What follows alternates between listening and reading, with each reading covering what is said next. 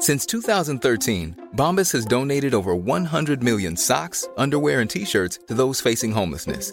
If we counted those on air, this ad would last over 1,157 days. But if we counted the time it takes to make a donation possible, it would take just a few clicks. Because every time you make a purchase, Bombas donates an item to someone who needs it. Go to bombas.com/ACAST and use code ACAST for 20% off your first purchase. That's bombas.com/ACAST, code ACAST.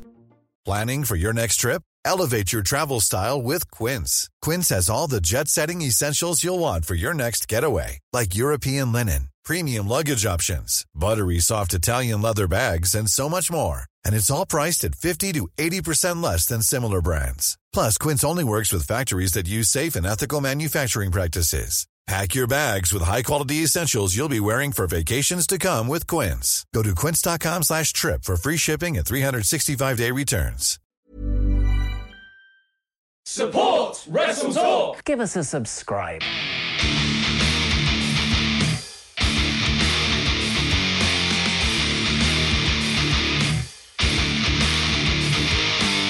Hey everybody, I'm John Cena. Hey, it's professional wrestler Colt Boom Boom Cabana. Hey, I'm Double J Jeff here. This is Rick Swan. Matt Riddle, the King of Bros. I'm Rocky Sika Romero. David Starr. Support Wrestle Talk. You are watching Wrestle Talk. Congratulations, you got here. Now, subscribe and support Wrestle Talk! Support Wrestle Talk and please subscribe now. Support Wrestle Talk. Do it, bro. Support Ollie. Support Luke. Support Wrestle Talk. Support Wrestle Talk. Support Wrestle Talk. Because we talk about wrestling, and I like it. Support Wrestle Talk. And go subscribe. Support Wrestle Talk. Home of Luke Owen. Whatever Wrestle Talk is, and whoever Luke Owen is, support the Ravens. Nevermore. Wrestle Talk. Live. Hello and welcome to the Wrestle Talk podcast. It's getting easier every time I say it. I'm Ollie Davis, talking to you Podswafters exclusively for the first time in a post-Hell in a Cell world. That's right, yes. And I'm joined by Luke Owen. Hello, Swaft Nation, and a hello to you, Oliver Davis. How the devil are you? Angrier. I don't know how it's happened. It's like, you know, because I feel like my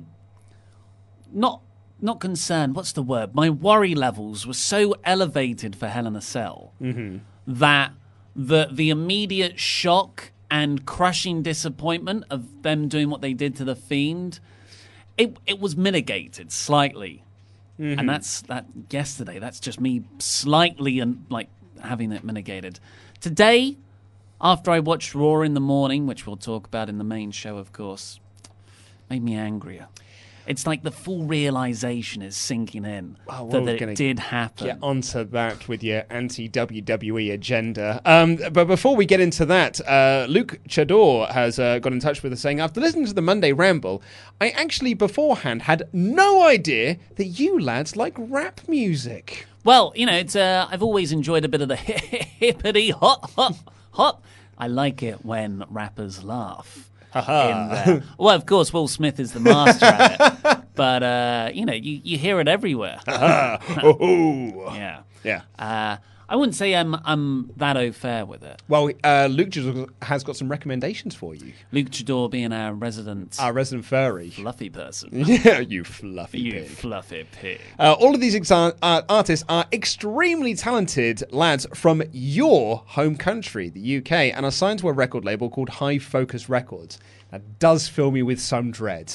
I also, personally, I'm a citizen of the world. I don't like to just be limited to the UK. But I find UK rap to be personal, and this is personal taste, obviously, and not trying to reflect my views onto anyone else's, but I think it can be quite bad. What about Dizzy Rascal? Yeah, that's what I mean. Dizzy's great. Yeah, Dizzy Rascal, Stormzy. It's not my cup of tea. It's not my cup of Storm's tea.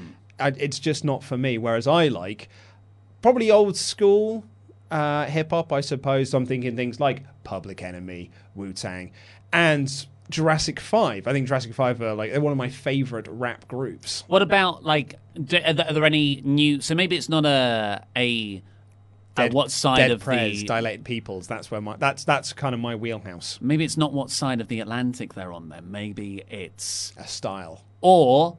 And it's quite... usual with you, your tastes just stop at 1998. I mean, those bands that I did list are from... Well, I mean, Jurassic 5 are probably the most recent band, but I think the last album they released was in 2006, and then they split up. But Charlie Tuna, I think, is still doing solo stuff. But what about, like, modern-day American rap acts? Are you fans of them I either? don't know any. Like... Can you name me some? Well, everyone likes Kendrick Lamar. I've not listened to a Kendrick Lamar album, but he did the soundtrack for Black Panther, didn't he? Yeah, he's very good. Who's the guy who did Loyalty in My DNA? Is it him? Do I actually only know one? God damn it. It's also Kendrick Lamar. Dang it. Well, anyway, the recommendations we've got here are Tom and Jerry by Ocean Wisdom, Psychoville by Dabbler, Assassination by The Four Owls, Overly Fresh by Flip Tricks, and last but not least, I Like My Lights Dark by Dirty Dyke, D-I-K-E. Cool, yeah, I'll check them out. I just I'll forward that email on to you. Thank you. I'll add it to my little playlist, my hippity hop playlist. Is that what it's called on Spotify? I just Googled another song and it's also by Kendrick Lamar. So yeah, I thought I was quite up to date with the current hip-hoppity trends. Mm-hmm. Turns out I just know songs by Kendrick Lamar. And not even that well. Yeah. Because I didn't know he sung them. Well, should we dive into the main portion of this podcast? How do you like them apples? Then we'll talk about our little flurry on Instantgram Live. Yeah, did the gram. And we've got a couple of more emails that I'd like to get into before we get out of here. So let's dive into the show. We're going to be talking about the crazy, it were crazy brawl that ended this week's Raw. Here's the show.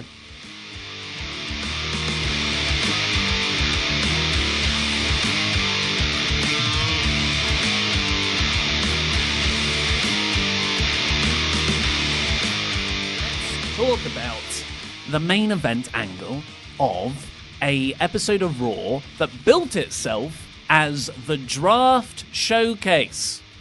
That means everyone is going to have a chance to shine. Hey, put over Apollo how Crews good they did. are. Put over how good they are so they can get better pick selections on this week's episode of SmackDown and next week's episode of Raw, which are the actual draft episodes. In reality, it was a total filler episode. We don't know what to do. Any plans that we did have to follow up that god-awful angle at Hell in a Cell that closed the show, we've had to scrap because the reaction has been so negative, so intense, that WWE made no mention of Bray Wyatt and Seth Rollins apart from a very minimal video recap package. Which came 2.5 hours into the show. That's your Universal Champion ended Sunday night vomiting blood.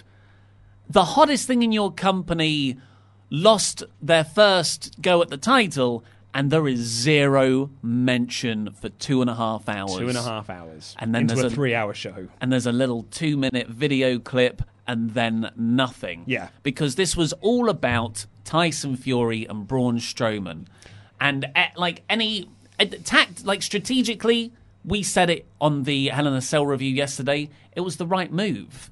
You don't want to bring Seth out. If you bring Seth out there, everyone's going to boo him because it's that kind of Roman Reigns WrestleMania 33 heat where he defeated The Undertaker, retired The Undertaker, came out the next night, everyone booed him. Great segment, but you can sort of write it off, PR spin it off with, it's the Raw after Mania, Bizarro land. But here, this is just a normal Raw. Yeah, pretty much. Although you say normal Raw, this was, and this is an episode of SmackDown. So for the last few months, SmackDown has more or less been forgotten. I'd say since they started doing the non-brand split, SmackDown has more or less been forgotten about. It's just been like, it's a filler show. We're killing time until we go to Fox, and we're going to build up Raw and do everything cool on Raw over here. And that's what Raw felt like today. Because SmackDown is now on Fox, and SmackDown is now the A show, Raw was it was just there. It was a burden that they had to do this show, because all their eggs are in the Fox-shaped basket in the draft. So they don't want to do anything here because they want to get you hyped for what's happening on Friday. I totally agree with you that SmackDown is now the A show, but I don't think that means Raw will be a complete write-off. I just think until the draft. Until the draft is done. Yeah, because any feuds you start now will either be scrapped because they just decide an hour before the draft. Yeah, AJ Styles is going over here. Luke Gallows and Kyle Anderson are going over here, which I can totally see happening too. Oh yeah. That'll teach you to re-sign. That'll teach you to show loyalty. Yeah, Viking Raiders, not anymore. It's Ivar Solo, all by himself, and Otis. They'll put him with Eric Rowan and Luke Harper. Yeah, they've got beards. The Beardy Brothers. The beards. The bludgeon beards. But yet, they did have a big mainstream angle on Raw. It wasn't like this was a complete filler episode. 90% of it was, but they did have Tyson Fury, who is a big deal. On BBC, one of the largest news sites in the UK today, the third most read story. No way, is it really? Tyson Fury was in WWE. In which case, then, that is a thumbs up, massive success. Yeah. As opposed to all the coverage that they had on Monday, which was very negative. But also very mainstream coverage. I was going to say, because all that negative coverage was on niche websites like IGN. If you're a video game or movie fan or wrestling fan, you're going to IGN. But if you are general populace, you're not going to IGN. You're going to the BBC to get your news, and that's when you're going to see Tyson Fury. So you're not going to see all the negative nonsense with The Fiend and Seth. You're just going to see Tyson Fury had a wrestling thing, and you're going to click into that. Yeah, so this angle came in the main event quite rightly to keep viewers all the way through. And, that's really how wrestling shows should be structured, not to peak at the end of hour 2. It should be the main event is the last thing that goes on with your hottest angle and biggest cliffhanger ending. And Tyson Fury comes down after a few backstage interviews earlier in the night. Braun got one and Tyson got one. Well, that to show him with a family because he's a babyface, so he's got to be a family man. And then he had a promo with Charlie. Now, this is the first thing I've ever seen Tyson Fury do, because not a boxing fan. I knew the name, but I couldn't have picked him out of a lineup. I didn't even know he was British until someone told me on Saturday at the WrestleGate show in Nottingham that he's from Manchester. I was like, oh, wow, no way. I genuinely just assumed he was American. So this is the first time I've had to see him, and you told me, he's a great promo. It's a fantastic talker. Well, that was not evident on this show. No, he sounded a bit like when people who aren't actors get cast in Guy Ritchie movies, and it's a bit hit and miss whether it's gonna work. Yeah. This sounded like that because he wasn't talking from the heart. He wasn't talking from you send Tyson out there and say you got these bullet points to hit and sell. He'll do that. And he'll add his own spin and everything. I really, really encourage everyone, because Tyson Fury apparently I thought was a much bigger deal than he was. Turns out you don't know who he is. A lot of people in America apparently don't know who he is either. Yeah, we said on the Hell in a Cell show yesterday, a few boxing fans have told me that they think he's trying to use this as his springboard into American pop culture because he doesn't really have a foothold over there at the moment. Yeah, I think it was either early this year or late last year, he had a fight against Deontay Wilder, which was brought up in the later promo, and he unfortunately lost. I think if he won that, he would... I thought he was undefeated. No, he lost that match. They keep calling him undefeated. Didn't they? Am I wrong here? Didn't they say he was undefeated a lot? No, he lost that Wilder fight. Split decision draw. Okay, so he is undefeated then. Okay. Could have sworn it was. Anyway. He got knocked down a lot then? I can't remember why. Okay, well, anyway, that wasn't the big success that he thought it was going to be. But I really encourage everyone, if you want to know a bit more about him, because there are a lot of stories out there, some of them true, that he's not got some of the best ideas in the world. In fact, some quite, what's the word? Questionable? Questionable, nasty. I don't know. Okay, but also you got to take his side of the argument as well. Listen to his Joe Rogan interview where he talks about his struggle with mental health, and he tells this story about when he tried to. He was like he'd just won the title off Klitschko, and he was like, I've got nothing else to do now. Like I didn't have a goal after that, and he completely went off the rails, and he found himself driving his sports car really fast, just like, I'm going to crash it. and he tells like how dark he went and then how he came back out of that. He spoke very publicly and admirably about mental health. Which, it's Mental Health Week here in the UK. So, go and listen to that and you'll get a better idea of the guy. Indeed. But here, unfortunately, in that interview, you can see like how eloquent and articulate he is as a speaker. For a Manc. I'm kidding, of course. And here, he's just a little bit, not wooden, that's the wrong word, because he's still leaps and bounds better than a lot of other promos in WWE. Well, the impression I got from watching this is that he had been given a script and had been told, memorize this. And then he memorized it, and his idea for the promo was, I'm going to get through it as quickly as I can before I forget it. Yeah. And so it just came across as not a natural promo. It was just like bomb, bomb, bomb, bomb, bomb. Because if I say it fast enough, actors do this a lot. Like when you see Amdram stuff, and I used to do, I don't want to brag, I used to do a bit of acting back in my day. I used to tread the boards and do plays and stuff. But I was guilty of it myself. When I was first doing acting, when I was a teenager, I would rush through my monologues because the quicker you get it done, the quicker you've remembered everything and you've succeeded. That's how I host the Wrestle Talk News. Exactly.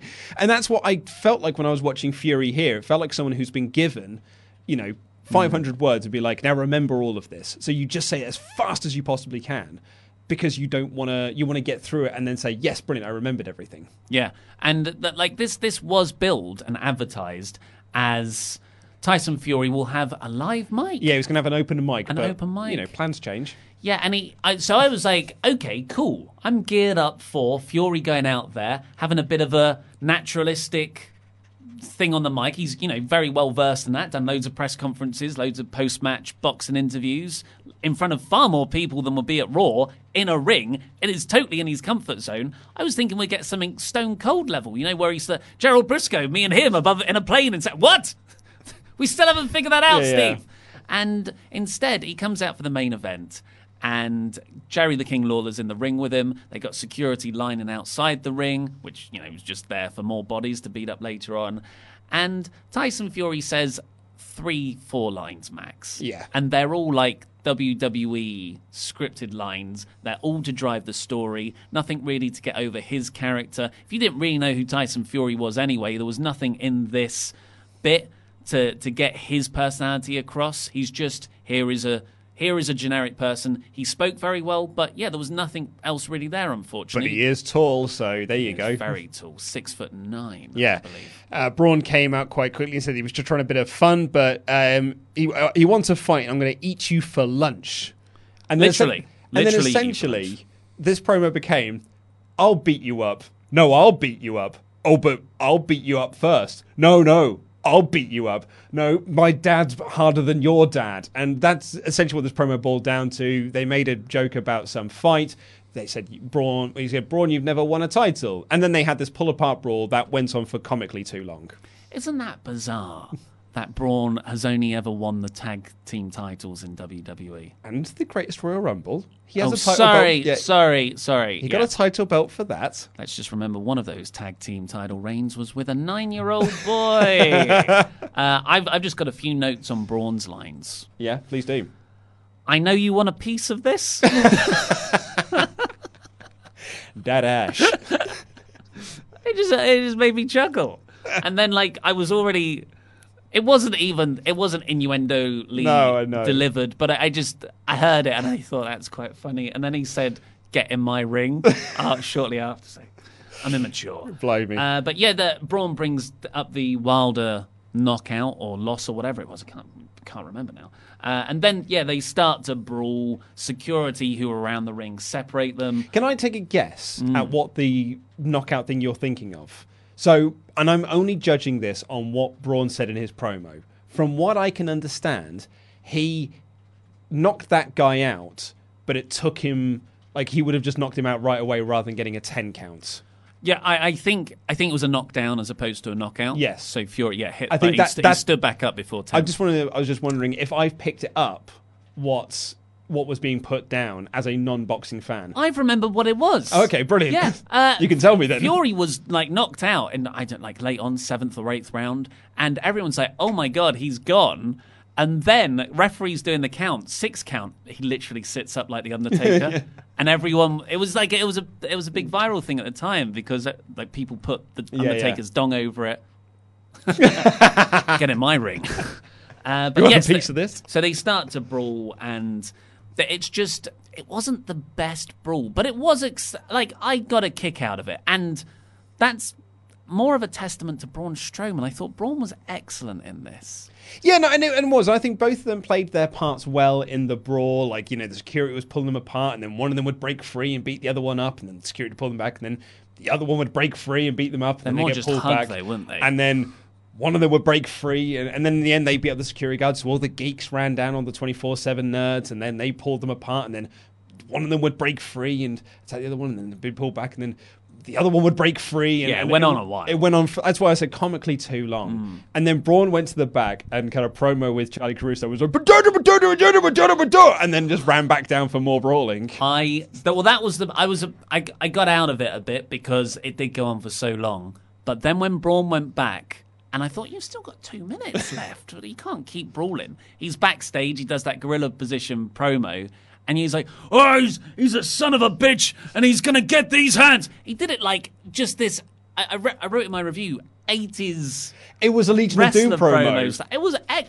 It was so intense and cool in a funny way. To not then go backstage, he ran back out after that. Like, no, I am still angry. Exactly.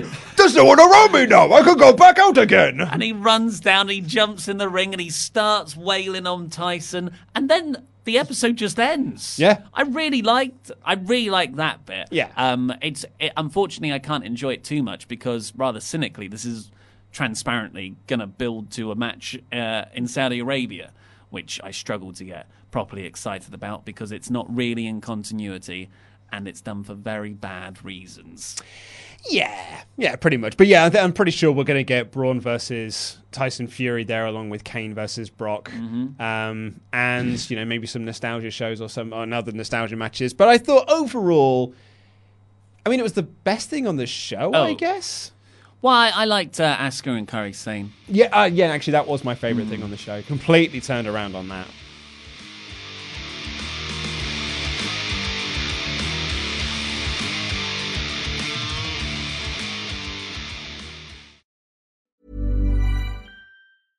This is Paige, the co-host of Giggly Squad, and I want to tell you about a company that I've been loving, Olive & June. Olive & June gives you everything that you need for a salon-quality manicure in one box. And if you break it down, it really comes out to $2 a manicure, which is absolutely insane. It's also so easy to get salon-worthy nails at home with Olive & June. The difference between how your nails used to look when you did them yourself and now with the Mani system is a complete game changer. The best thing about Olive & June, too, is it's a quick dry. Dries in about 1 minute, lasts for 5 days, and full coverage in up to 1 to 2 coats. Visit oliveandjune.com/perfectmani20 for 20% off your first system. That's oliveandjune.com/perfectmani20 for 20% off your first system.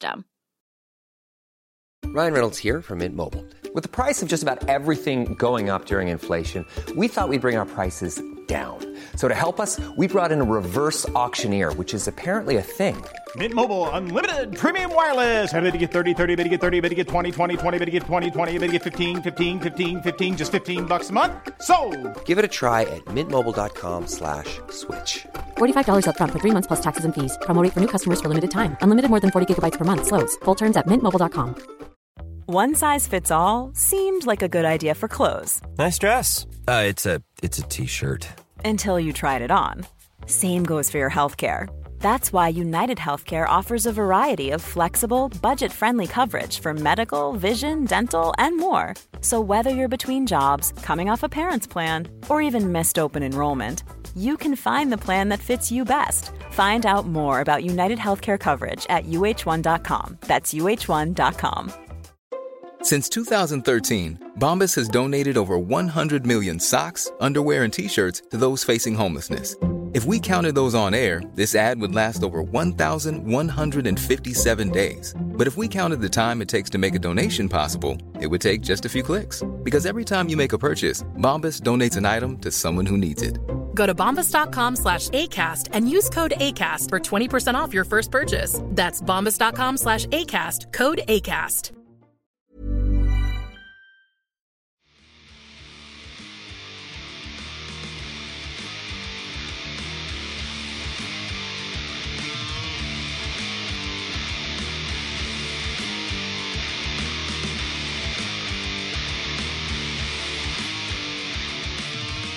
Before we get over there, let's give our wonderful pledge hammers on Patreon a shout out. Thank you, Ken. I'm not eligible to get a case of craft beer. De Leon. Hey! The Brain, Brian Kelly. Whoa, yes. The question, Shea Silverstein. Oh, he's got a lot of questions, Shea. Luke was on a train when he came up with this name. Derek Ayala. Literally was on a train. Big balls, Billy Buhner. Oh, he's got big balls. Adam and the Anthony, Bergeron, Hey. Prince Charming. Kratos' forgotten son, Chris Petru. Oh, nice guy. Luke's favourite fan, the one, the only, the awesome Bubba. Hey! Old Cheetos. Here we go again. Carl Johnson. I don't get the reference still. It's their name, man. And lastly, JJ. JJ, not the jet plane. Whoa, hey, thank you don't know ever when so I'll be much, back everybody. again.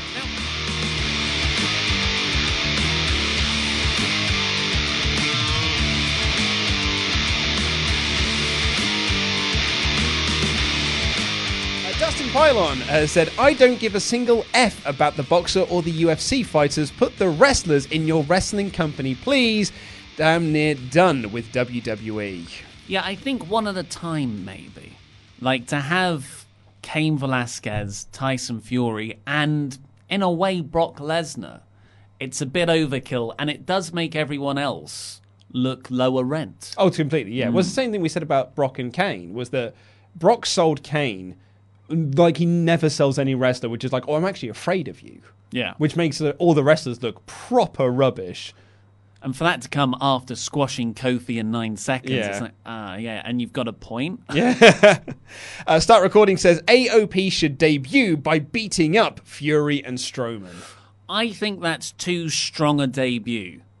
But I'm all for AOP having a big re-debut when they actually step back into the ring. I think they've done a great job on the video packages and the really presentation. This, yeah. But just how Vince McMahon runs hot and cold on tag team wrestling, even though they're big guys, I'm not getting my hopes up.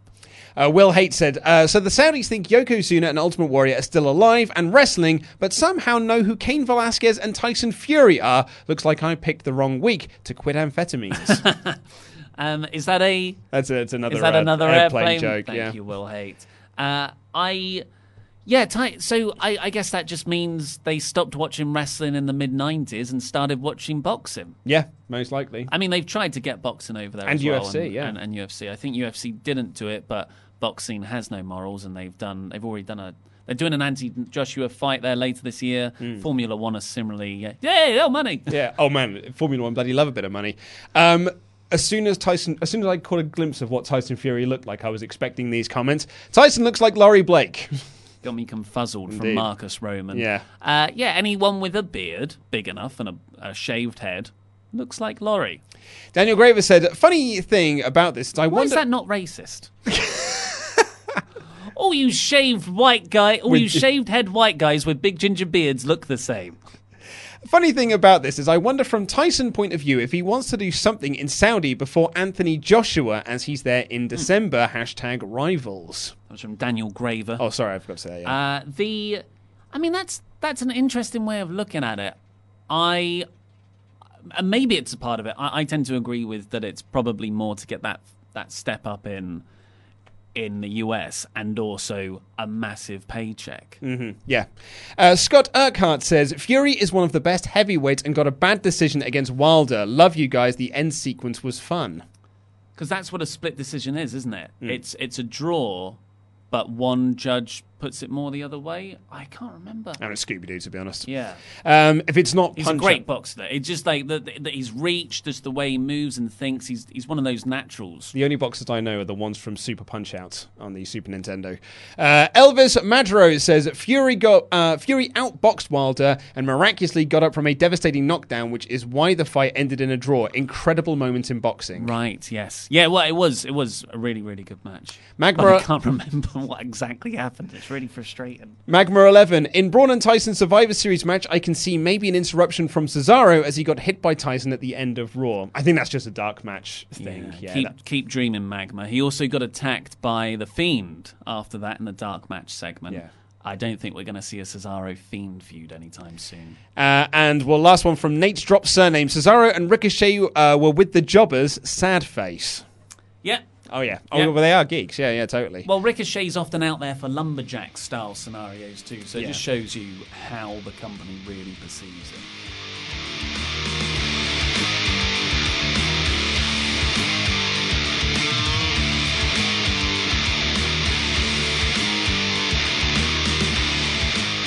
Recap of the Rusev, Lashley and Lana storyline to kick off this show.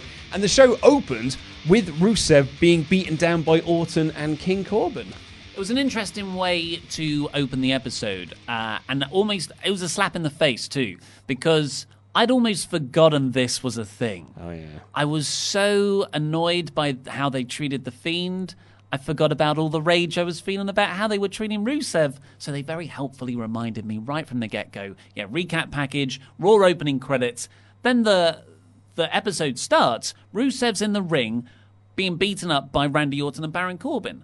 The last thing we saw of last week's episode of Raw was Rusev in the ring, watching Bobby Lashley get off with his real-life wife Lana, and Orton and Corbin watching all of this unfold, laughing. So it felt like no time had actually passed. Rusev had been standing there for a week. So, and you know, you just... and then, Bobby Lashley appears on the Titantron. He says he's in Rusev's bedroom. He's wearing Rusev's bedrobe. And he gets into the bed and he says, "Oh, something's missing." And then Lana walks in her bedrobe. Wearing some lingerie. And she gets in the bed with him and she half takes off her bra. Mm-hmm. And did you hear the slight trumpet music? Did you hear the slight trumpet? Just when you get into bed, just waft the bed sheets. Whoa! Oh no, you don't want to do that with your own. You Dutch oven. I was going to say you're a Dutch oven. I love it. Get your partner's head in there. It's like, get in there! No, it smells. You enjoy it. You don't truly love me until you've eaten my farts. I've been brewing this one for ages. But they didn't do that. No, that they didn't. Might have saved the segment. So that they cut back from that to Orton and Corbin just busting a gut at ringside. They found this very funny. Which, you know, like, as if that wasn't bad enough, the whole Corbin and Orton thing, I'm like, are you the same characters that you usually are on TV? You seem like you're also in your own little dimension. Well, they are. They're in the Saudi dimension because they're Team Flair. I think this is Saudi dimension stuff because they love infidelity. And...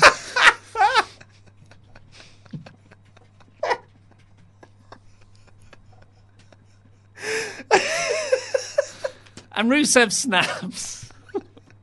Rusev snaps. Take my cardigan off. And starts beating up Orton and Corbin at ringside, throwing them into the barricades and whatnot. Like, good beatdown. Yeah, but was it though? Well, I enjoyed him giving the fallaway slam to Orton into the barricade. Like, that's the biggest bump Orton's taken all year, and he's had a ladder match. So this is what you get for that stuff on Twitch. Oh, I have to take a bump, Vince. Come on, man. Go on, yeah. Yeah. Like, I can still smoke as much weed as I want. Yeah. All right. So yeah, he snapped. It just wasn't very. Look, it's hard to invest in Rusev as a babyface with all this stuff going on. Yeah, it's not a good storyline. No, absolutely not a good storyline. And it doesn't feel like a main event push, despite the fact he's involved in Team Hogan and Team Flair. And we've got to be fair. It's Paul Heyman's fault. Like, we can't. Like, we give so much criticism to Vince McMahon when things are obviously Vince projects. This is quite obviously a Paul Heyman project, and it's terrible.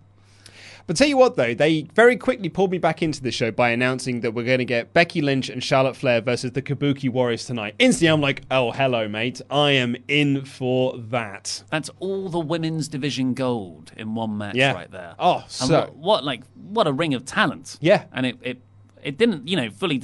It delivered in a TV match way, which is what it should have done. So exactly, yeah. I've come on to that. But another women's match that got time, again, we criticised Paul Heyman just there, but he's given these women's feuds a lot more time on TV, which is something he wasn't at the start. I'm going to say that this was given time because it was a filler episode. Also, potentially. It's just like, well, we haven't really got enough to fill out all 3 hours, so let's give Lacey and Natalya 20 minutes? Yeah. That kind of makes sense as well, because this feud finished last Monday, and then they didn't have enough matches for the pre-show, so they did it again at Hell in a Cell, and then that built to a Hell in a Cell match here. Sorry. A last man standing match. Last woman standing match. Last person standing match. So at the Hell in a Cell pre-show, Natalya made Lacey tap in the sharpshooter and then punched her afterwards, which is the mirror image reverse of the finish on the Raw previously. So I guess you could say this was the rubber match, but really Lacey's beaten her once. I think this is like the fifth or sixth match they've had, yeah. And Lacey's won the majority, I believe. So this was a last woman standing match. It had all the fun spots, and they got a lot of time, which I'm very grateful for. Yeah, absolutely. There was one fun spot, which was quite innovative. Lacey put Natalya in one of the big desk chairs, the ones that Braun occasionally chucks around, and then put a kendo stick between the arms. Like a little seatbelt. So she was trapped. Yeah. A lot of innovative uses of kendo sticks these last 2 days. And then she pushed the chair over, so Natty couldn't stand up and she had to break free of her kendo prison. It was good, I liked it. Yeah, it was, I thought she looked like a tortoise. Yeah. All she had to do was do that, though. My only complaint I had about this match, and it was a good match, but my only complaint is on Natalya. And actually, I suppose I've got two complaints about Natalya. But the very first down that she did, where the referee's counting, she went to 9. Yeah. And I was like, escalation. Because now every time you go down, you've got to get to 9. And she did. Every single time she was put down, the ref had to count to 9 before she got back up. And I'm like, how can you build drama if every single one of your getting back up is at the same number? It's maybe, again, they were like, how are we going to fill 20 minutes? Well, if I stay down for 10 seconds and we do that 10 times over, that's like a minute 40. It's the same argument as why I think people should be kicking out before 1 for the first couple of minutes of a real match. Exactly, yeah. And then it's, then over time, then it's the close 2 counts. Then you get into your near falls. They mean more when you've had that progression. And if I to rag on Natty a bit more, as soon as the match was over, she just completely stopped selling all of the beatdown. It was like, I'm fine, and I won. Oh, it was so annoying. Yeah, because both women put in a lot of effort, and I really like the work rate of this match. And Lacey, still, every week, she's getting better and better and better, and I'm into her more and more and more. I've really enjoyed her in this feud. Totally. And they do a spot that they fight up the ramp. The new Raw set with that sliding LED screen is perfect to take bumps on, because you get thrown into it, slide down. It's like a little ride. Yeah, it's nice. And then, there was a suplex on the announcer's table, which didn't break. I don't think it was meant to. I don't think it was meant to. Yeah.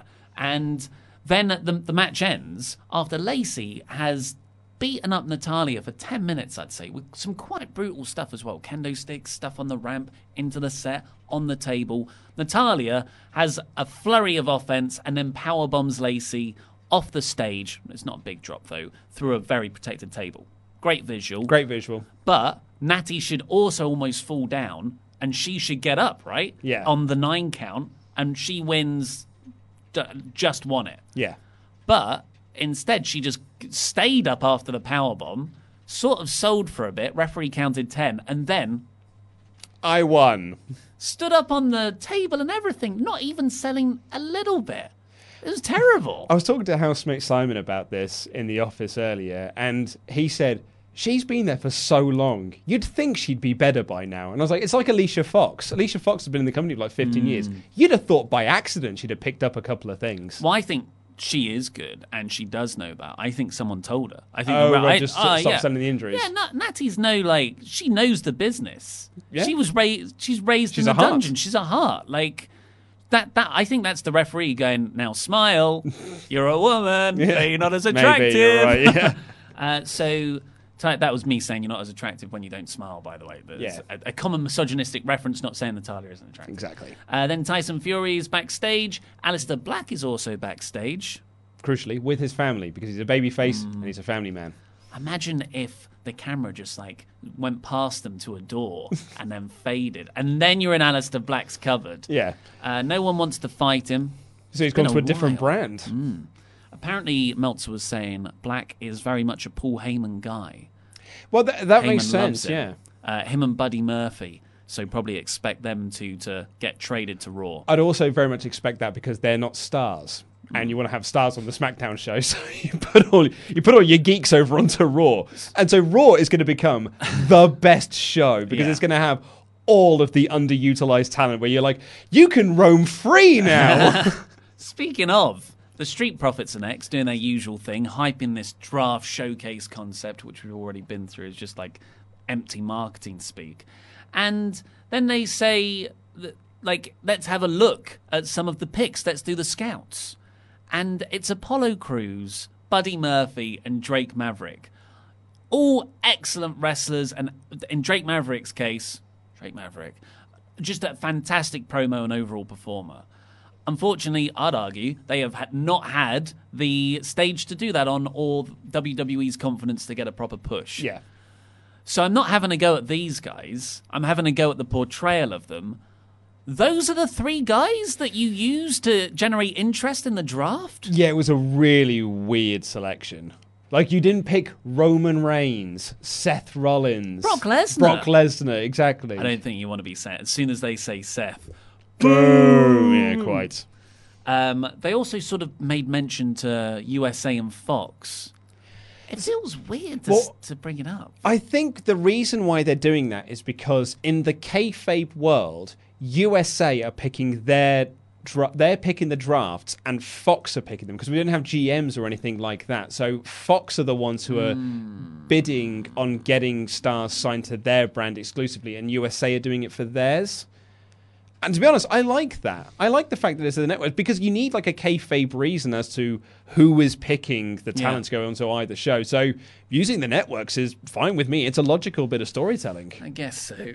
Then we get the Tyson Fury backstage interview with Charlie Caruso. Then we got Viking Raiders versus Dolph Ziggler and Bobby Roode in a non-title match. I forgot they were the title holders, to be honest. Vic Joseph said, Viking Raiders are on a roll after their win at Hell in a Cell. I'm like, mate, they won by DQ. That's not a roll. Yeah, after the other team beat them up too much. This was, again, Viking Raiders aren't doing anything wrong. They're an extraordinary team, and they've got a great moveset, great look, love the way they wrestle. They're not getting over until remarkable. Like the last third of their matches. I don't get it, to be honest. I don't know what... I mean, you could have debuted them in a much, much better way. There are probably 100 different ways you could have debuted them that would have been effective. And it's just this squash match thing that they've been doing now for 6, 7, 8 months now. It just hasn't worked. Yeah, it was the squash matches, then off TV. Then more squash matches. Then more squash matches, then the OC. And in there was some like Kurt Hawkins, Zack Ryder stuff. I think that was in the original run. It was just after I think they were still tag team. Remember, they were tag team champions at one point. So I think they were tag team champions and they beat them. But then that's when they disappeared off TV for ages. So that was it didn't really connect for the first 2/3, I'd argue. But then when Ivar got a hot tag and there were some near falls, people got into it. And maybe that's the answer. Like, you just need to keep putting them in matches that have a decent amount of time. Yeah. But Dolph Ziggler... Oh, no, they lost, didn't they? So Viking Raiders won, setting up a title match next week. Yes. Which I'm sure they'll have a schmoz finish for. I'm sure they will. Then we got Aleister Black having the people who answered him. Yeah, it was the Bollywood boys. It was the Singh brothers making... and this is when I was like, oh no, this is going to be a complete filler episode of Raw. A, Aleister Black's on here, and now B, the Bollywood boys are on here. I bet you Seth's not even backstage. Yeah.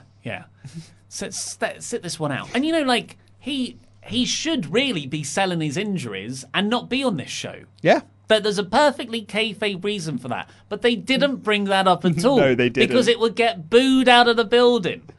But yeah, so the Bollywood Boys, they cut a very quick promo saying that this is their showcase and they're going to show off what they can do. They should be the number 1 draft picks, and then Aleister Black beat them up and won. So cage side new submission. Yeah, so it's like a rear naked choke, a rear naked choke, because you're sort of doing it behind your back. I quite like the visual, but I have to see it a bit more, I think. I just don't know whose decision it was to give him a different finish, considering the Black Mass is such a good finish. Yeah. Well, you can have 2 finishes, I guess. But I love a finisher and a submission. But one of them could be way more over. Yeah. Like, the Black Mass is such a good finisher, and it got so over in NXT that it's not... When you look at, like the Brock in the F5... Yeah, he's got some submissions and stuff, but really it's all about the F5 because it's such an impressively visual move that's the only move you need to get over. Like, he didn't need the Brock lock, which he had for a little bit during his initial run. Yeah, Cage Side Seats brought up an interesting comment in their review about the draft showcase concept. And I think this is the best example of what they're talking about, as is the OC versus the Lucha Underground, actually. Lucha Underground, Lucha House Party. And that's the idea behind the draft showcase, is that all these wrestlers are meant to go in there, have these amazing matches, and you want both people to look really good. And you're like, oh, I don't know who's going to go where. But instead, it was just really meant for squash matches and for one of them to look good. But realistically, they didn't look that good because they're beating the Singh Brothers or the Lucha House Party. Correct. Or Apollo Crews. But Black's still great. Like, what an intensity the guy has about him. Just his face is completely stoic and expressionless, but it still says so much. The fact that he's been on the main roster since February? Okay, so he's been on the main roster since February, and this is the point we're at, where he's essentially still doing squash matches, is ludicrous. It's better than a tag team with Ricochet. Well, yeah, quite. Then we got the Braun interview after a SmackDown recap of the Rock stuff. There was loads of SmackDown replays here. And we got a Rey Mysterio interview about the Kane, Velasquez, Brock Lesnar stuff. Great performance from Rey. Yeah, and he said how Dominic's physical scars are going to heal, but the emotional scars are going to be there forever. I had to watch my son get beaten up. And it was Cain Velasquez, who's his godparent. Which, that's actually a cool wrinkle to add to the story. Yeah. Again, I don't think you need it in Kane versus Brock in WWE, but yeah, it was good. It's good stuff. Then we got that aforementioned OC versus Lucha House Party match. Well, we had the OC versus Lucha House Party, then an AOP video package, so the OC are just standing there awkwardly in the ring. Did you notice the line from AOP, we're not just going to eat our food on our plates, but we're going to eat yours too? That's a Vince McMahonism. Taking food off my table. Yeah, taking food off my table, even though in a wrestling war, everyone makes more money. There's actually more food to be eaten. Yeah. And then we got the match where... So the OC versus Lucha House Party. Yes, and it had its moments. The Lucha House Party hit a 3-way moonsault off the top of the turnbuckle to the outside. Yeah, I really enjoyed that. It was a nice visual. Amazing. Yeah. I mean, it didn't get any heat because they just went to commercial break immediately after. Yeah, quite. And then AJ hit a phenomenal forearm for a relatively quick win, and they beat down the rest of the party. Avalanche Styles clash on Dorado for the post-match beatdown. That's it. Yep. OC looked good. Lucha House Party didn't get really anything. I'm worried they're going to break the OC up. Yeah, I can see that happening. Or just keep them on Raw. Yeah. I don't know. Then we got Miz TV with Becky Lynch and Charlotte Flair. Charlotte Flair, 10-time champion. She is so unlikable as a babyface. It's actually incredible how unlikable she is. Yeah. It's impossible to cheer her. It's like Becky Lynch being awesome, saying all these things. Apparently she's on a cereal packet. Yeah. That was fun. It was good. It reminded me of CM Punk with the whole ice cream stuff at one point. Yeah. And then Charlotte says, it's good being the queen. such a terrible actor. You are just very unlikable. She's a terrible actor, and it just doesn't work as a babyface. But it's WWE have always wanted her to be the top babyface in the company. But other people keep getting above her because there are people that are better than her at being a babyface. So rather than have her just be the top heel, which is excellent, she's so good at. They keep forcing this square peg into a round hole and be like, be a babyface. Yeah, you're blonde. So Miz teases at one point. Well, they both spoke about beating Sasha Banks and Bayley, who were nowhere to be seen on this show. Apparently, Sasha Banks is injured. And no one's really saying what the injury is. I think it's a work. I think they're going to be on NXT this coming Wednesday. Here's my wild prediction. Shayna Baszler's in the ring and says, I've beaten everyone. No one's beaten me yet.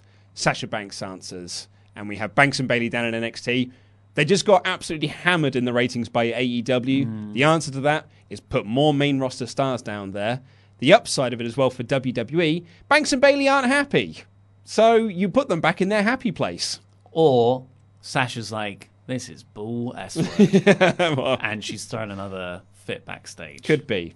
The Miz teases that both Becky and Charlotte, the Raw and SmackDown Women's Champions, could end up on the same brand in the draft. And I think they will. Do you really? Yeah. Well, of course they are. They're the top stars. And I think that's a good thing. I really think it's a good thing, and here's why I think it's a good thing. If you put Becky and Charlotte over on SmackDown, that frees up Raw to be what SmackDown was last year. Mm-hmm. SmackDown last year was the place that wasn't being hampered by Ronda Rousey. So we got the rise of Becky Lynch and her amazing feud with Charlotte because they had time to do things because they didn't have to focus on one singular person. They were like, we'll try Asuka, we'll try Becky, we'll try Charlotte, we'll try this, we'll try that, and we'll just have various different people fighting over the title.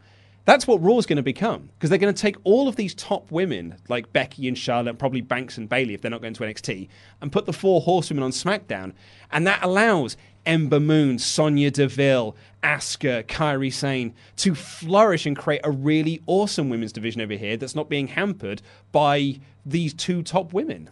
I suppose in your version, one of those titles gets dropped back to a Raw. Oh, totally, yeah. Maybe it's a way to get the belt off of Becky Lynch without her having to lose it.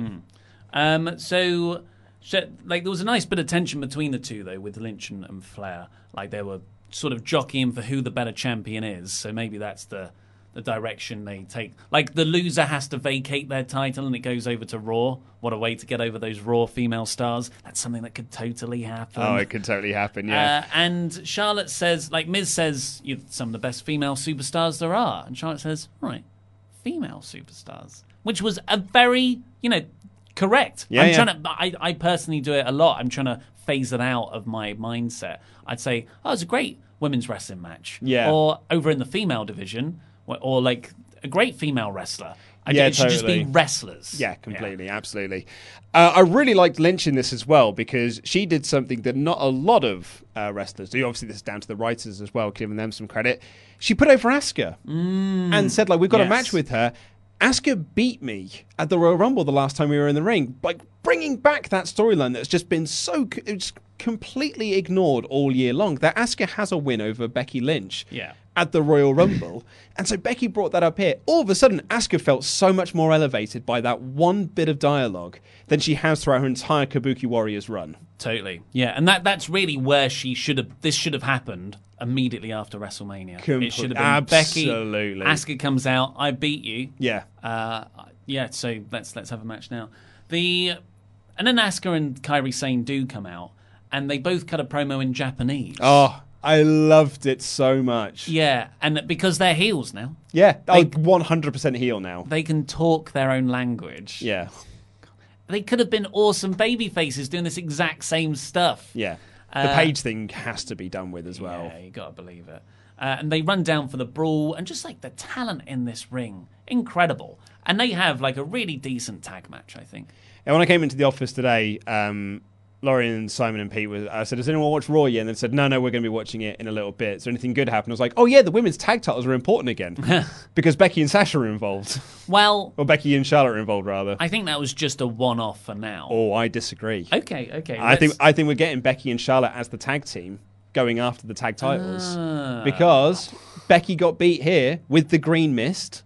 So they cheated to win, and they were beating down Charlotte after the match. Okay. So yeah, that's what happens. Charlotte takes a large portion of the match. You know, she hits a moonsault to the outside. So well protected. She's gotta start saving that for pay-per-views. Well, the moonsault off the... Yeah, that's like a crazy move. Yeah, but it's just, that's one of her moves. It's just but like... it's such a spectacular move. I think you should save that for big matches. Yeah. They're like Charlotte selling a leg injury. Can't remember what it came off of. But the referee's checking her, and that's where Kairi gets a visual loss to Becky Lynch. She taps out to disarm her, and Asuka green mist, which allows Kairi to pick up the win. Biggest win of Kairi's WWE career. Has to be, right? Yeah. So that was really nice. And then Charlotte brawls with Kabuki Warriors. I was hoping for some tension between Becky and Charlotte to play into a misunderstanding between them two, which gave Kabuki Warriors the win. I'd much rather that have happened as opposed to cheating. The problem with that... no, okay. I misunderstood what you said there. For a second, I thought you meant like after the match, where like Charlotte looks at Becky covered in green paint, is like, how did you lose? Yeah. No. In the actual match, yeah. And then Nikki Cross and Alexa Bliss run down for a brawl with Kabuki. They stand tall.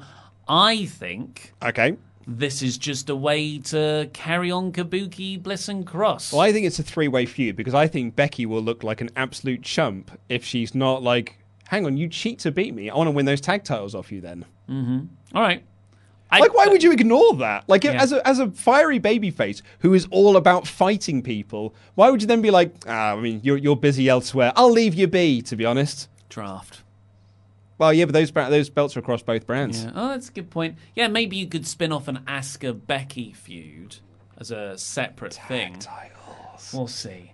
Then we get an absolutely lovely Roman Reigns Conor Cure video. Very it's nice. Really nice. Lovely. Then Charlie Caruso talks to Apollo Crews, and later on, not Renee Young speaks to Ricochet. And both guys are like, yeah, I'm facing the other guy tonight. Man, we're best friends. We go way back. When? I'd imagine PWG. Yeah. But it would just been nice to have had that. It's such bad, lazy storytelling. To just decide, oh, yeah, okay, just say you're friends. People believe that. Go out there and have a match. And that's your hook. This sort of stuff should be done through weeks. I know it's not a big deal, but like... I was going to say, I don't think it's insulted in my intelligence. I know, but this is not a big deal. I mean, I've got 3 notes for this. I've got 3 notes for this match, which is very fun action, crowd acquired, Rick wins. Yeah, it was a 5-minute match, really, just spots. Ricochet wins, sort of out of nowhere. With the recoil, yeah. And the worst thing was Ricochet at the end of his pre-match promo in gorilla position, just before he went out. He says to Not Renee, and I'll make people believe... No, I'll prove that superheroes can be real. And then he sort of looked for his cue and walked off. It just awful, cheesy dialogue. And then if I want to trick you even further, we finally got our recap of the Rollins and Fiend match from Hell in a Cell. Yeah. So they didn't mention it. I mean, we've already talked about that. And then... I think it was on the podcast, though. Oh, no, but didn't we talk about it right at the start? When we were talking about the Fury. 2-hour thing. I can't remember if that was on the podcast or it was on this show. Then we had the Tyson Fury thing. So yeah, they strategically and probably wisely left off all mention of Seth Rollins on this show, apart from the 2-minute video recap package of the Hell in a Cell main event, because people would boo him. And it just shows that this company might have realised that it's made a huge error, unfortunately, and what's quite depressing is that it's kind of irreparable. Yeah, it's too little too late now. Yeah. Well, so what did you give this week's Raw? I gave it 2 out of 5. I would completely agree with that. It was a very forgettable episode of Raw. It was a filler episode of Raw because we're supposed to be excited for the draft, so there was no need to start anything on this show, I guess. Yeah, completely phoned-in episode with a fun angle at the end. A good mainstream celeb, other sports star angle. And I enjoyed the Kabuki Warriors. Yes. I like them in their sort of this little heel role that they've got.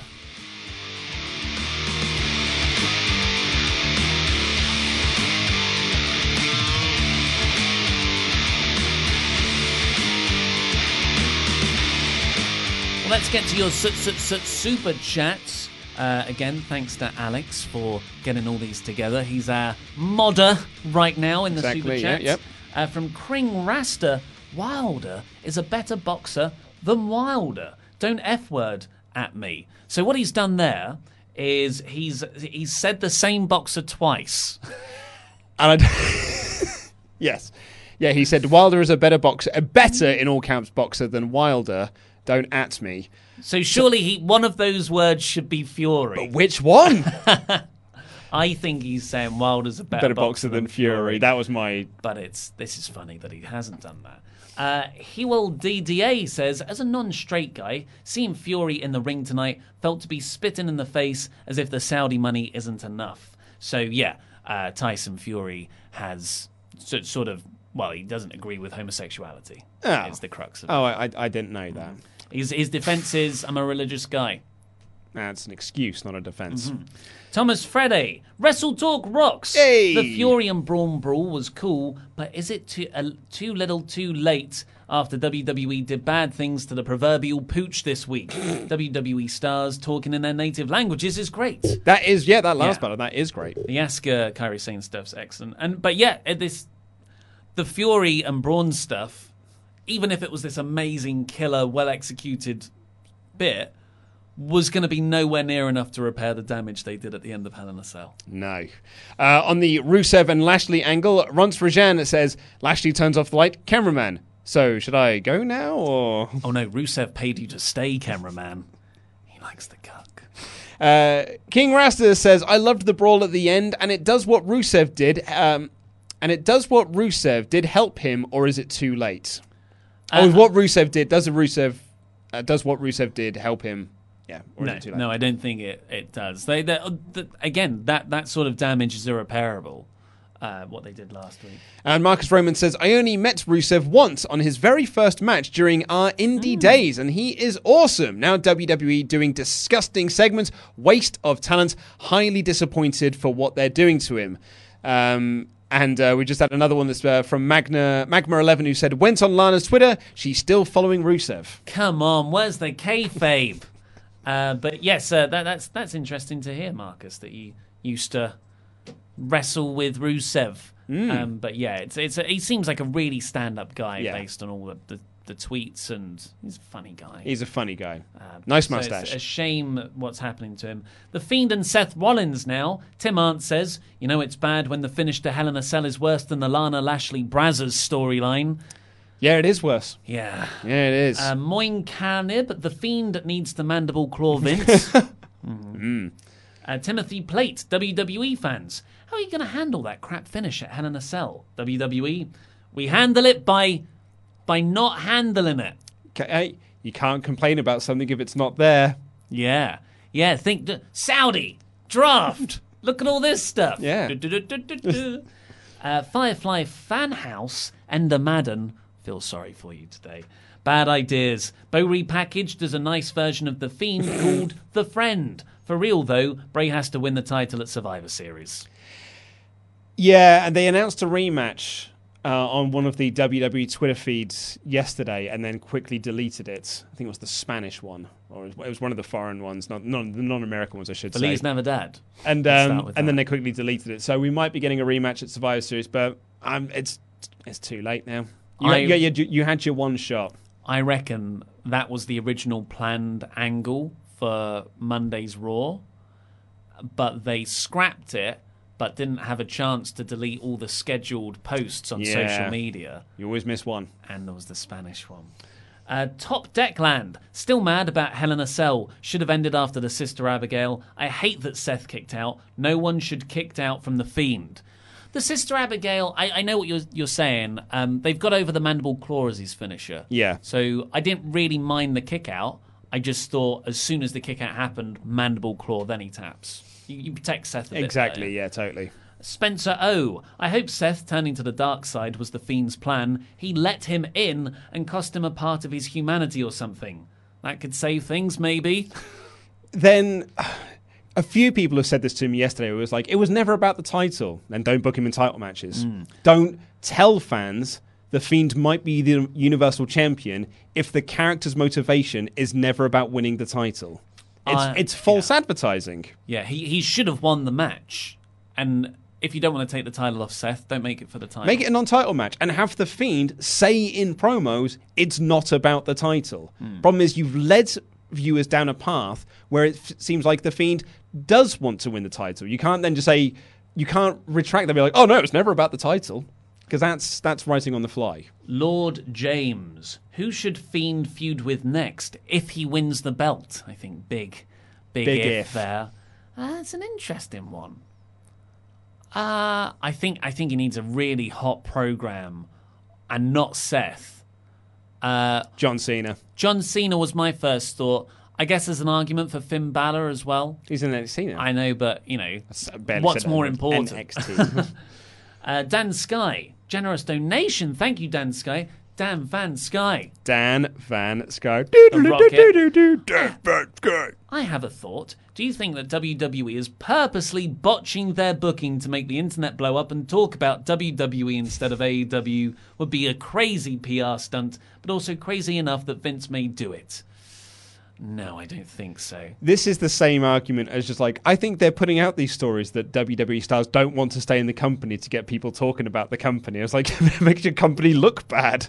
Gary Ahuja, why Seth Rollins is a face? He can easily be the Adam Cole of Raw. Fiend was great in my opinion, like a slasher movie, giving false idea of being beat up. If only they did not ring the bell. Yeah. Jake C, sorry. Seth no-showed Raw because he's not cool. Oh, no, maybe he no-showed Raw because... Oh, crikey. Maybe he no-showed Raw because he is cool, and that's why he's going to SmackDown where the stars go. Yeah. I got two Seth's not cool bits in my news today. Craig Brown, finally on the Seth Fiend stuff. I blame the Fiend for the audio. Yeah, if you're just tuned us, we have got some audio issues, I believe, on the feeds, not the podcast version. That's going to be in wonderful stereo. But I believe we got some issues on the video side of it. It's been weird, hasn't it? Like, there's been some weird technical difficulties going around the studio recently. Yeah. And, like, you know, like the lights have been cutting out. I mean... Yesterday's video was hacked. You know what happened on Sunday, right? When we opened up the box. Yeah. Like... It's creepy. Alistair Black, on the subject of Alistair Black. I knew I'd get this one. Canimil probably. Why does Alistair Black tuck his hand behind his back during his new submission hold? I say it should be called the butler choke. Well, there's definitely an argument for it because you can get a lot more leverage. You know, if you put it behind your back, you're essentially using your body weight to choke someone out as opposed to your bicep, which is a lot stronger. So I like that. But I mean, I wish the commentators spoke about that. Tim Arndt said, it's not safe for Alistair Black to cut a promo in the dark. DQ. He could stub a toe. DQ. Call the match off. Start Recording said, forget Strowman versus Fury. I want Matt Riddle versus Alistair Black. Do you, though? Because imagine if that happened on the main roster and you think, how can they screw it up? And we've said that so many times now. If Alistair Black was in NXT still, I would 100% agree with you. The Jester, Ryan Kester. I think Black having a submission finisher, especially one that can be applied so quickly, is great. The first camera angle was a bit awkward, though. Yeah, I don't mind it. But I do agree with you. The Black Mass is such a devastating finisher. Just focus on building that because he's not been on TV for a while. And Mike Osmond said, Alistair Black, love him. Who to fight, who to feud with? It's a bit difficult, isn't it? I guess it depends who's going to get shuffled around in the draft. You'd want him to go over strong, so it's not like you can book him against Buddy Murphy, say, because you'd want both guys to win. So you need Buddy. A heel Miz. Oh, I don't know. Shinsuke Nakamura is my pick for over the IC title. It's not a bad shout. Asuka and Kairi Sane now. Christopher Marino. Not that they don't deserve it, but Asuka and Sane's win titles after AEW put title on Rio. A coincidence? Lol. I think it's most likely a coincidence. Yeah, they just got bored of Cross and Bliss. Well, I think they wanted to turn the act heel, and they turned the act heel by putting the titles on them. Deep Sing. I enjoyed Sane and Asuka speaking in Japanese. Me too, mate. Because they can do so much more emotion. Like, emotion and delivery is universal. I can tell by the tone of someone's voice whether, unless it's Northern Irish, in which case everyone sounds annoyed. But usually I can tell the sentiment of what they're saying in the way they deliver it. If you asked me to cut a promo in German, it would not be as good as if I was to cut a promo in English. Yeah. And Power Packers 90, so all 3 Japanese female baby faces that were over last year are now mid-card heels across all 3 brands. Good S-word, pal. It's a good point with Io Shirai. Oh, Io Shirai, right. Yeah. We've got some general Raw chats now. This first one from Jobber JJ, Ollie Davis' #1 fan. Give Raw a pass. Kept updated via WrestleTalk.com. Hell in a Cell main event got mentioned 2.5 hours in. Don't feel stupid for missing Raw. WTF, Lana and Lashley. Jobber JJ, super fan. I've just had a message, I don't know if you've seen it, no, from a mod man, Alex. He's Northern Irish. Well, amazing. I'm glad you put LOL after it, yeah, because otherwise I wouldn't know the tone you were saying that in. Limp said, did the green shirt guy go to Raw? He was probably disheartened too. I know I am. I didn't watch today. Cheers, boys. Hope you caught some shut-eye. He was at Hell in a Cell. Yeah, I saw a long-haired lad in his ma. You didn't say boys correctly. Oh, sorry. Boys. Sorry, I do apologise. I am not Jason Mendoza. I don't think I could get away with saying that. Vinay Ramachandran, to apologise. Raw sucked, and then it died.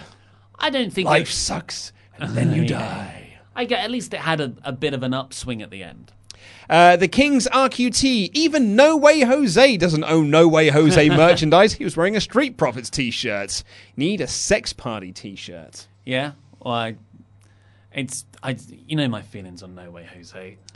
Matthew Burlidge said, I bet that video PKG didn't air in the arena at all. I reckon they muted the crowd. They probably did, because everything does, usually. But I bet they muted the crowd. Jose Quinde says, could have watched 4/5 of Raw if matches was in red lights. Adam Pearson says, well, Tyson Fury did a lot better than I thought. Oh, okay. Hi, Adam. Yeah, hi, Adam. I had higher expectations because I know how good a talker he is. So, but I tell you what I did like in the brawl when they pulled him apart at one point. There were, just 2 big masses of people. I got to think this was just Tyson thinking on the fly. He stood up on the bottom rope and just did that. Yeah, and he looked awesome. And that was proper, you see that with Connor all the time in those pull-apart brawls. And Anthony Williams said, did you notice when Becky was saying she wanted Asuka, and when they ran right to the ring, Asuka and Charlotte were fighting, while Kairi and Becky were fighting? Yeah, I did. I spotted that. She was like, I really want to fight Asuka, so I'm fighting Kairi Sane instead. So now we're talking about the draft and comments from that. Axe Adapter, are you guys going to predict the draft? I mean, we got a Friday show. We'll probably make that the theme of this Friday's. Not like a episode. Predictions video, not like a Wrestle League predictions, but we'll certainly think about where people like could our go. Top 5 picks, maybe. Yeah. Start recording. I want Lucha House Party to get split up in the draft. They are guys who can easily have really fun singles matches with anyone they're being wasted. Totally agree. Yeah. And this Lucha House Party gimmick is it's a kiss of death for them because they love to have fun. Whereas if they're single stars, you can start showing what they can do individually. Eric Murphy, I will be at next week's Raw in Denver for the draft. Oh, you get the second half of it then, which would likely be the least important bit. Yeah, the number 50 pick. Start recording again. Will the US champion or IC champion be drafted to different brands? I'd really like to see Styles or Nakamura versus Black for either the US or Intercontinental title. Yeah, I've got to be thinking one of the titles, like either title goes brand exclusive again. Yeah. You don't want 2 mid-card titles on the same brand. No. These are non-specific chats. Joseph Gonzalez said, I think Hell in a Cell traumatized me. Small Afro Games, Jaron Walker, Seth versus Brock, Charlotte versus Becky, Styles versus Nakamura. Can't wait for these dream matches to finally happen at Survivor Series. Well, apparently the promotions are going round that it is Raw and SmackDown. Well, I think he's also being sarcastic because they're matches we've had before. Oh, okay. Keith Lloyd said NXT will be Yellow Raw in the next couple of weeks. AEW chants taking over CM Punk chants. Yeah, well, they've invited it. Of course people are going to chant AEW when they're dissatisfied with the product now. Billy Goldman said, Big Shug ICW, up and coming, you'll see. So that's the ICW, is it their WrestleMania?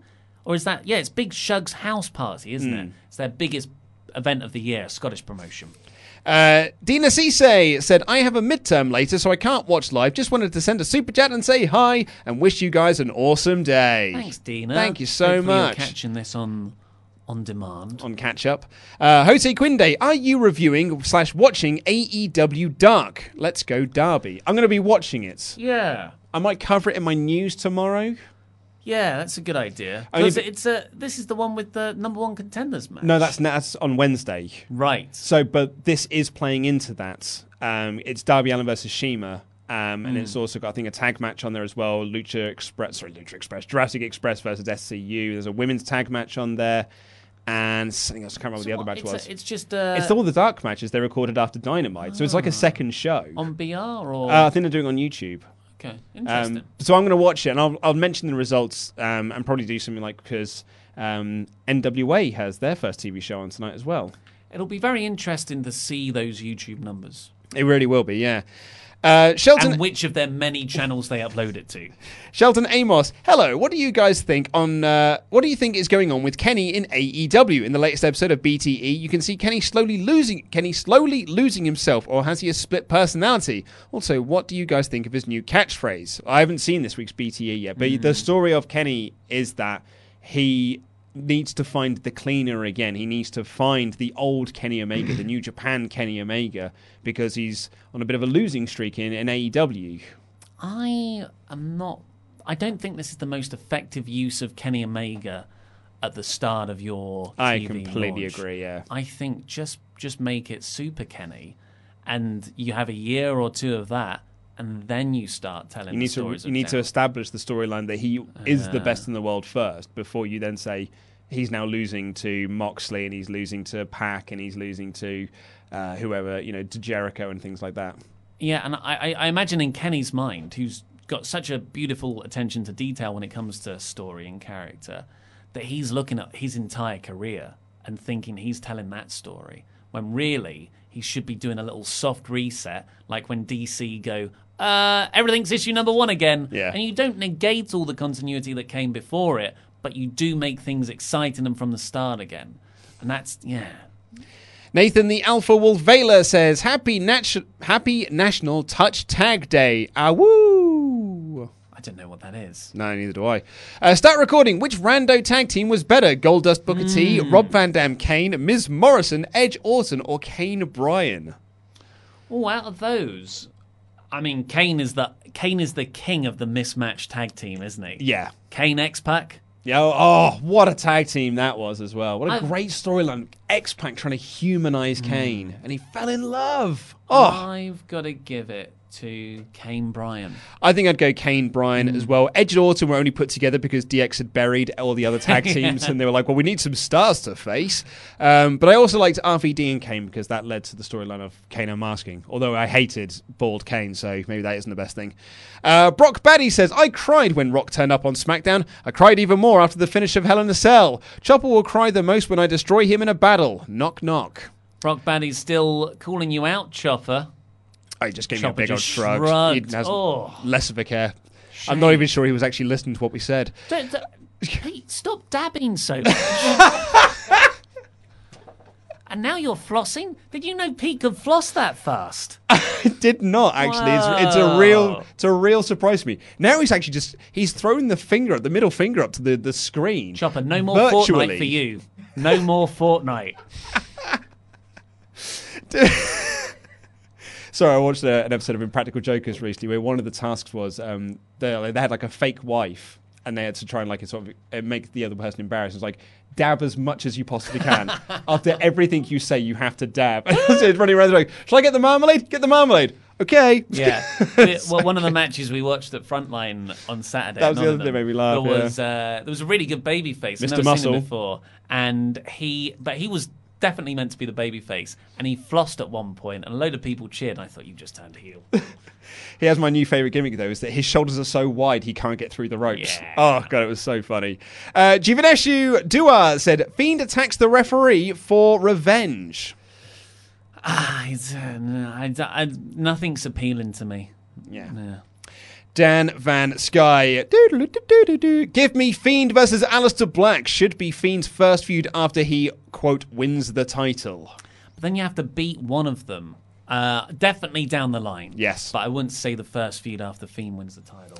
And Nate drops surname. The last 4 shows ending since the new season of WWE have been horrendous. Fiend ruined, Kofi squash, Rusev cuck, Braun Fury is only slightly better. Leave them wanting more. Eye roll emoji. So I disagree, but only on a technicality, in that Kofi squash wasn't actually the end. It was Kane Brock, which was good.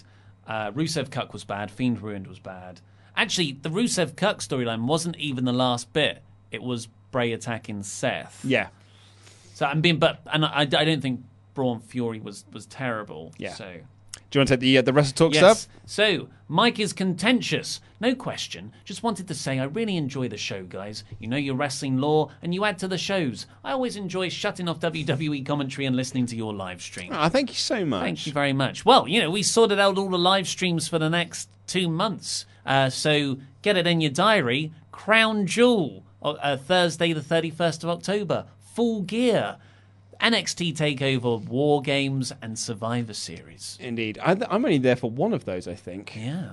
I'm not down to do full... Japan, I was going to say, I'm not down for Full Gear, am I? Because that's the day after I get back from Japan. Although I might be, well awake for it, though.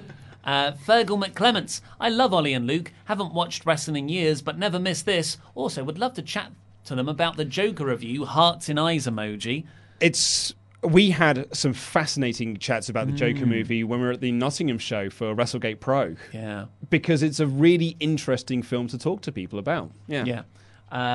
Both good and bad. I was asked to go to see it tonight if I wanted to see it tonight again.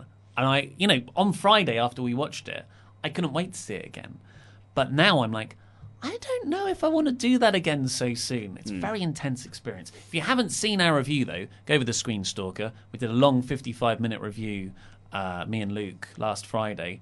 My girlfriend listened to it, the whole thing. Really? She really enjoyed the episode. Lovely. It was nice to hear you both talk about films again like that. It was nice to talk about it. It was a bit of a throwback. Well, Fergal McClements is a fan going back to the old movie podcast movie days. DEO, listen to your fans. Cut out the clickbait. As much as you complain about WWE, pay attention to your audience. Push Chopper. He's not a Wrestle Talk mid-carder. Well, I don't think we clickbait that much. Well, clickbait now is if you don't like a headline as opposed to what clickbait used to mean. It's difficult because when we say things like, this happened, that isn't clickbait because it was a crazy Raw brawl, for instance. All the stuff we put up yesterday isn't really clickbait. It's exactly what's happened in the reports. Yeah. Also, Chopper will be doing SmackDown reviews, which is technically the A show. So Pete has... the main event. Pete's the biggest star on the channel now. Yeah. You're the big one now, mate. You're the big dog round here. I think some people also confuse hyperbole with clickbait as well. We often will use hyperbole, but that's to start a discussion, as opposed to being like, this is what we think. It's just it's a discussion topic. Totally. We've got some Twitch chat. Whoa! How's the Twitchers doing? No, don't look so panicked, Pete. Just chat about Twitch on the YouTube. Good. He's looking good. Sean Turner says Twitch is called Twitch Chat or Wrestle Chat. We've also got one from Peter Mullins. They're called Switch Nafters.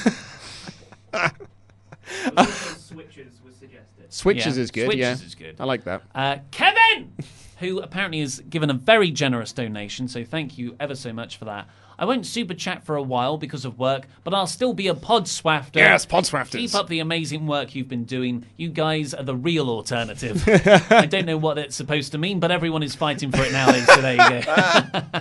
Thank you very much, I love Kevin. that. Dalton Sizemore says... the leader of the boys. Hey, Wrestle Talk family, it's my birthday! Hey! And I was hoping to get a birthday shout-out from my favourite pals. I'm in class right now, but I'll watch later today. Hope all is well. Pledgehammer for life. Happy birthday, Dalton Sizemore. The leader of the boys.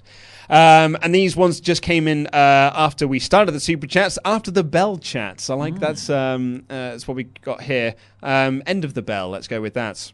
F and Adam, I think last man standing matches need a pinfall before the ref starts his count. It seems dumb to start counting after a suplex. Well, that's Texas Death Match. I can't remember what the wording is for it, but that's where you've got to pin them for 3 and then keep them down for 10. It's the very famous Cactus Jack Sandman one where Mick Foley knocked him so loopy the Sandman forgot the rules. So he kept pinning him and then Sandman just kept standing up because he thought the match was over. Love the Sandman.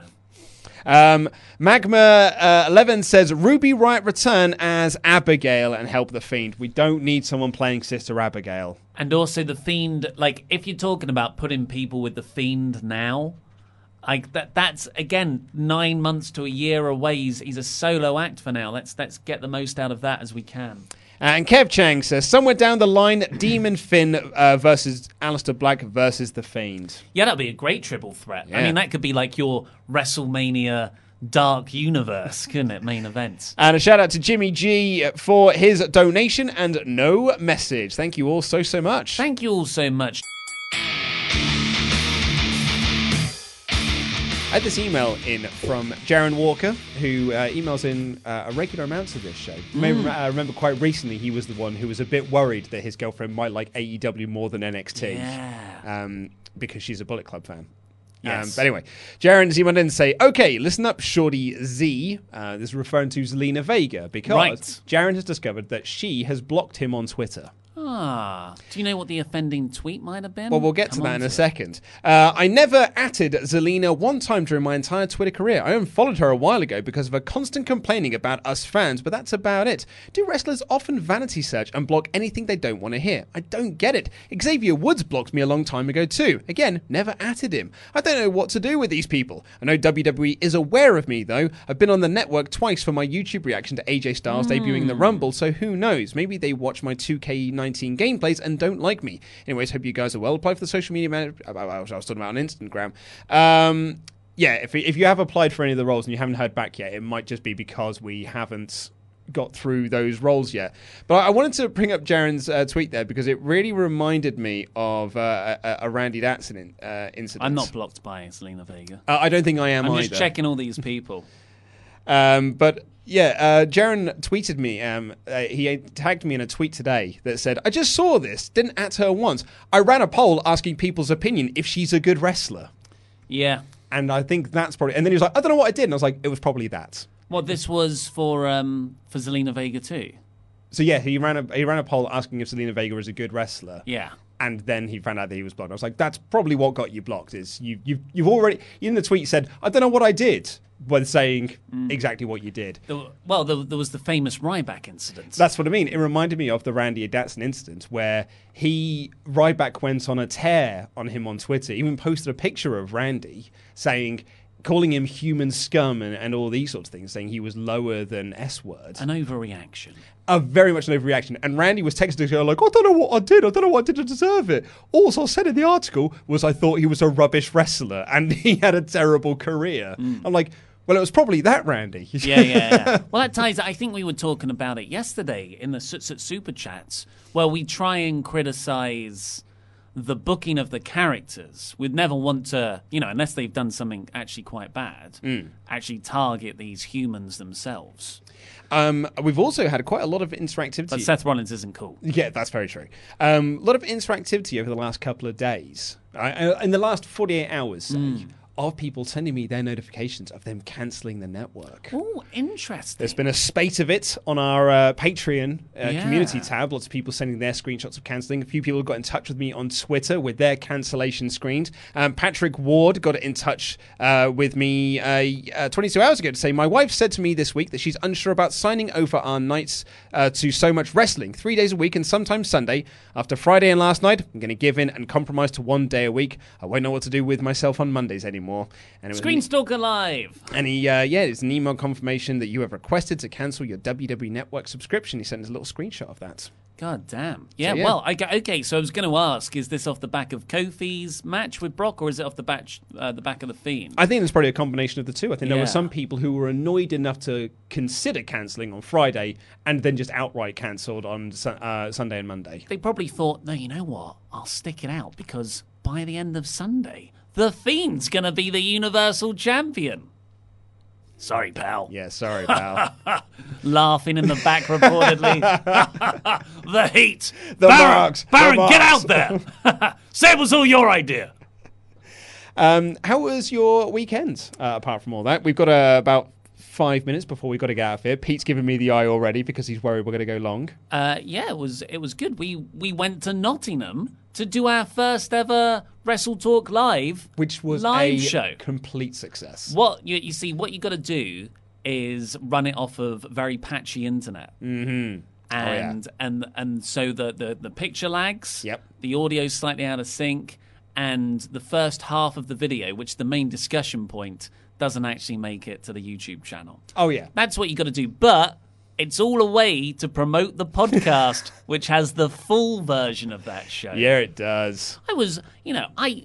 I expected an amount of people, and that number was comfortably doubled, I would say. Yeah, I'd say so as So well. I was really happy. Thank you so much to everyone who came out. It was really nice. Particularly everyone who came to say hi afterwards.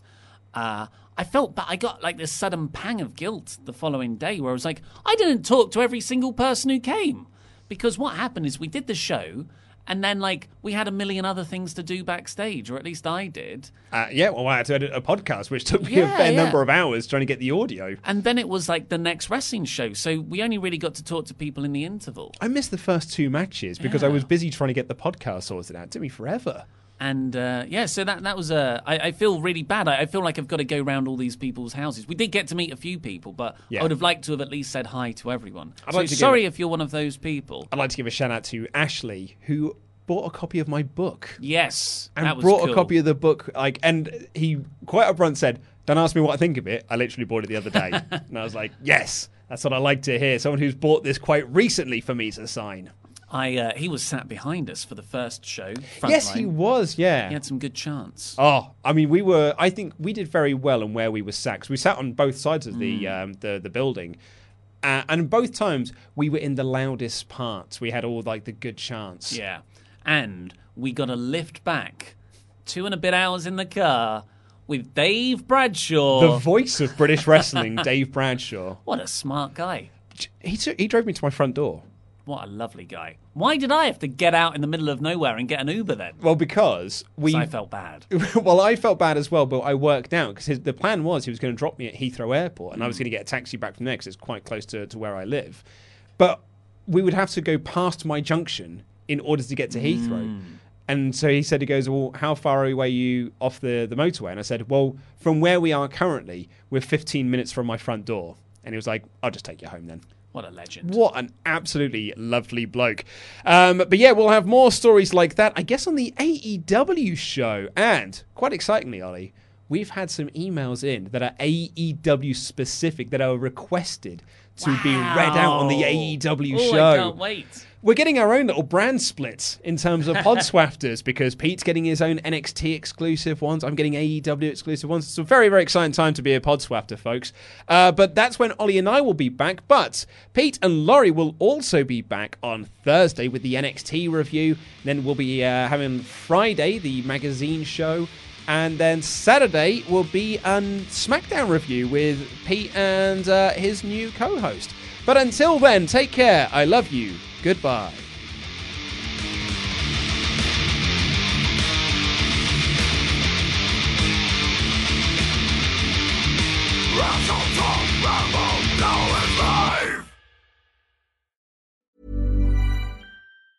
Hi, I'm Daniel, founder of Pretty Litter. Did you know cats tend to hide symptoms of sickness and pain? I learned this the hard way after losing my cat, Gingy. So I created Pretty Litter, a health monitoring litter that helps detect early signs of illness by changing colors, saving you money and potentially your cat's life. Pretty Litter is veterinarian developed, and it's the easiest way to keep tabs on your fur baby's health right at home. Go to prettylitter.com and use code ACAST for 20% off your first order and a free cat toy. Terms and conditions apply. See site for details. Planning for your next trip? Elevate your travel style with Quince. Quince has all the jet-setting essentials you'll want for your next getaway, like European linen, premium luggage options, buttery soft Italian leather bags, and so much more. And is all priced at 50 to 80% less than similar brands. Plus, Quince only works with factories that use safe and ethical manufacturing practices. Pack your bags with high-quality essentials you'll be wearing for vacations to come with Quince. Go to quince.com/pack for free shipping and 365-day returns. Hi, I'm Daniel, founder of Pretty Litter. Did you know cats tend to hide symptoms of sickness and pain? I learned this the hard way after losing my cat, Gingy. So I created Pretty Litter, a health monitoring litter that helps detect early signs of illness by changing colors, saving you money and potentially your cat's life. Pretty Litter is veterinarian developed, and it's the easiest way to keep tabs on your fur baby's health right at home. Go to prettylitter.com and use code ACAST for 20% off your first order and a free cat toy. Terms and conditions apply. See site for details.